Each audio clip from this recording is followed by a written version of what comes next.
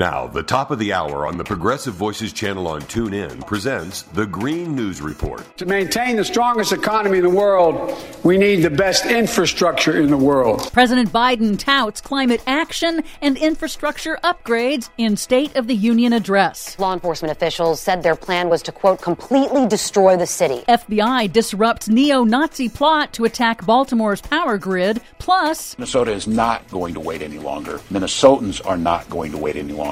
Minnesota enacts ambitious law to go 100% carbon-free by 2040. All of those ambitions and more straight ahead from BradBlog.com. I'm Brad Friedman. And I'm Desi Doyen. Stand by for 6 minutes of independent green news, politics, analysis, and snarky comment. And my Republican friends who voted against it as well. I still get asked to fund the projects in those districts as well, but don't worry. I promised I'd be a president for all Americans. We'll fund these projects, and I'll see you at the groundbreaking. Oh, snap. This is your Green News Report.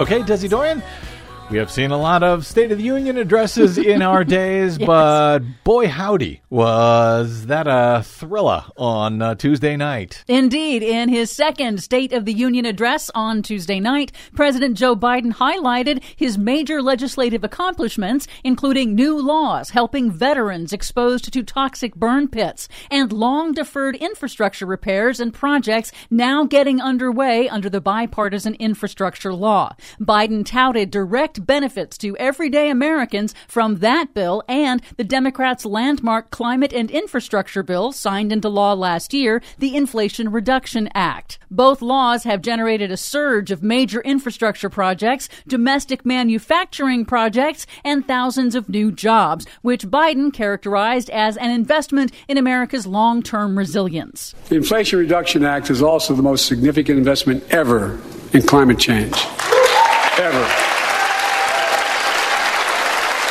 Lowering utility bills, creating American jobs, leading the world. We're rebuilding for the long term. New electric grids that are able to weather major storms and not prevent those forest fires. Roads and water systems withstand the next big flood. Clean energy to cut pollution and create jobs in communities often left behind. Biden also chided congressional Republicans for opposing both bills, framing action on the climate crisis as a moral obligation. Let's face reality. The climate crisis doesn't care if you're in a red or blue state. It's an existential threat. We have an obligation, not to ourselves, but to our children and grandchildren, to confront it. I'm proud of how America, at last, is stepping up to the challenge.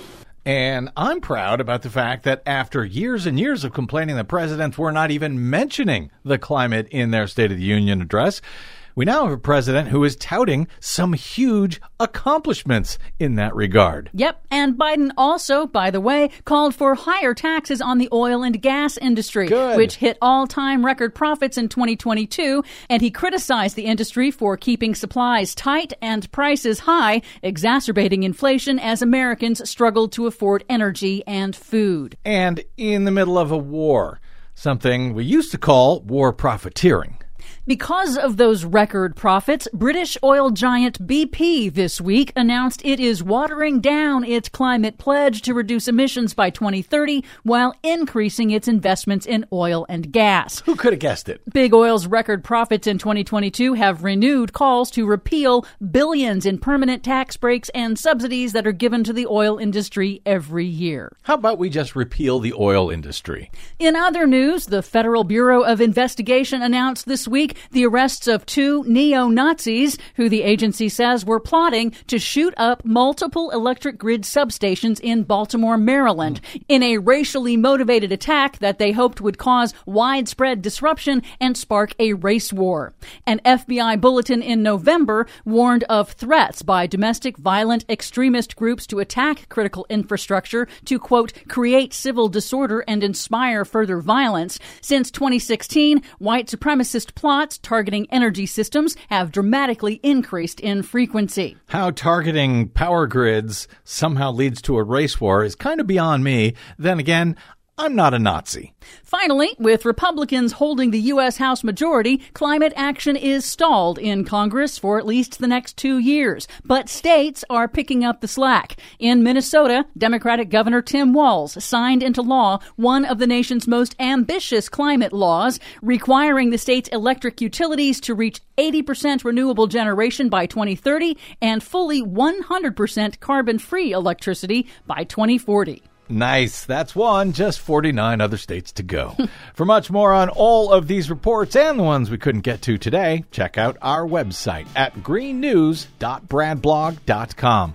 Find, follow, and share us planet-wide on the Facebooks, Twitters, and Mastodons at Green News Report.